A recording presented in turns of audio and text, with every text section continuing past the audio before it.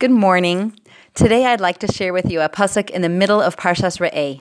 The fourth aliyah begins with, Banim atem laHashem Elokeichem, lo sisgodedu v'lo sasimu karcha ben einechem lames. You are children to Hashem your God. You shall not cut yourselves, and you shall not make a bald spot between your eyes for a dead person.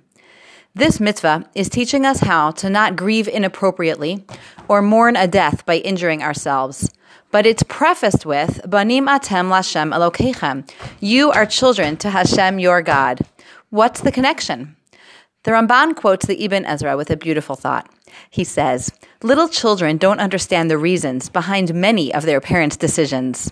Sometimes parents limit activities or foods that the child loves, and sometimes the parent makes the child do or experience something difficult or painful.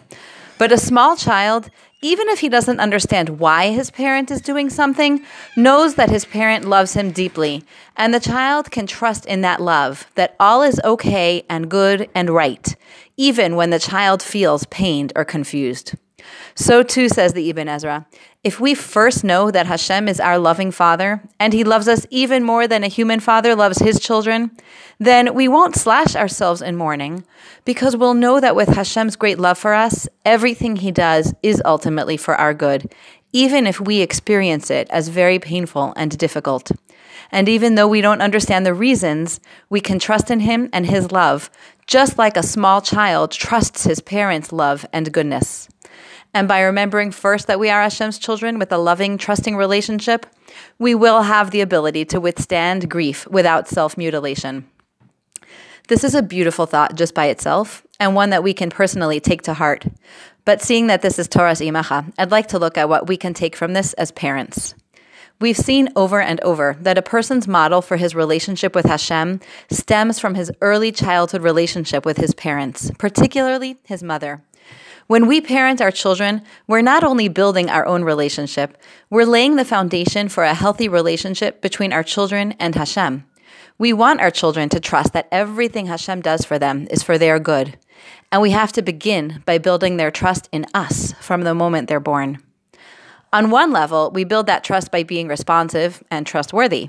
Very quickly, an infant learns that when she cries, her mother comes to care for her. That's the beginning of trust. A preschooler learns trust when her mother stands by what she says and follows through consistently. But we also want to help our older children develop trust in us and in our ability to care for them. And one way we can do this is by projecting an attitude of, I can take care of you. I've got this. We don't want to give our children the message of, I don't know what to do with you. I can't handle you. You're too much for me. Even if we sometimes feel that way, we want to be careful only to communicate confidence to our children. Children, even big children, need to be able to depend on their parents and trust them. Not only is it important for our children to know that we can handle them, we can take care of them, or figure out whatever needs to be worked through, but this is the foundation of their being able to know deep in their hearts that Hashem is taking care of them with goodness and love throughout their lives. Have a wonderful day.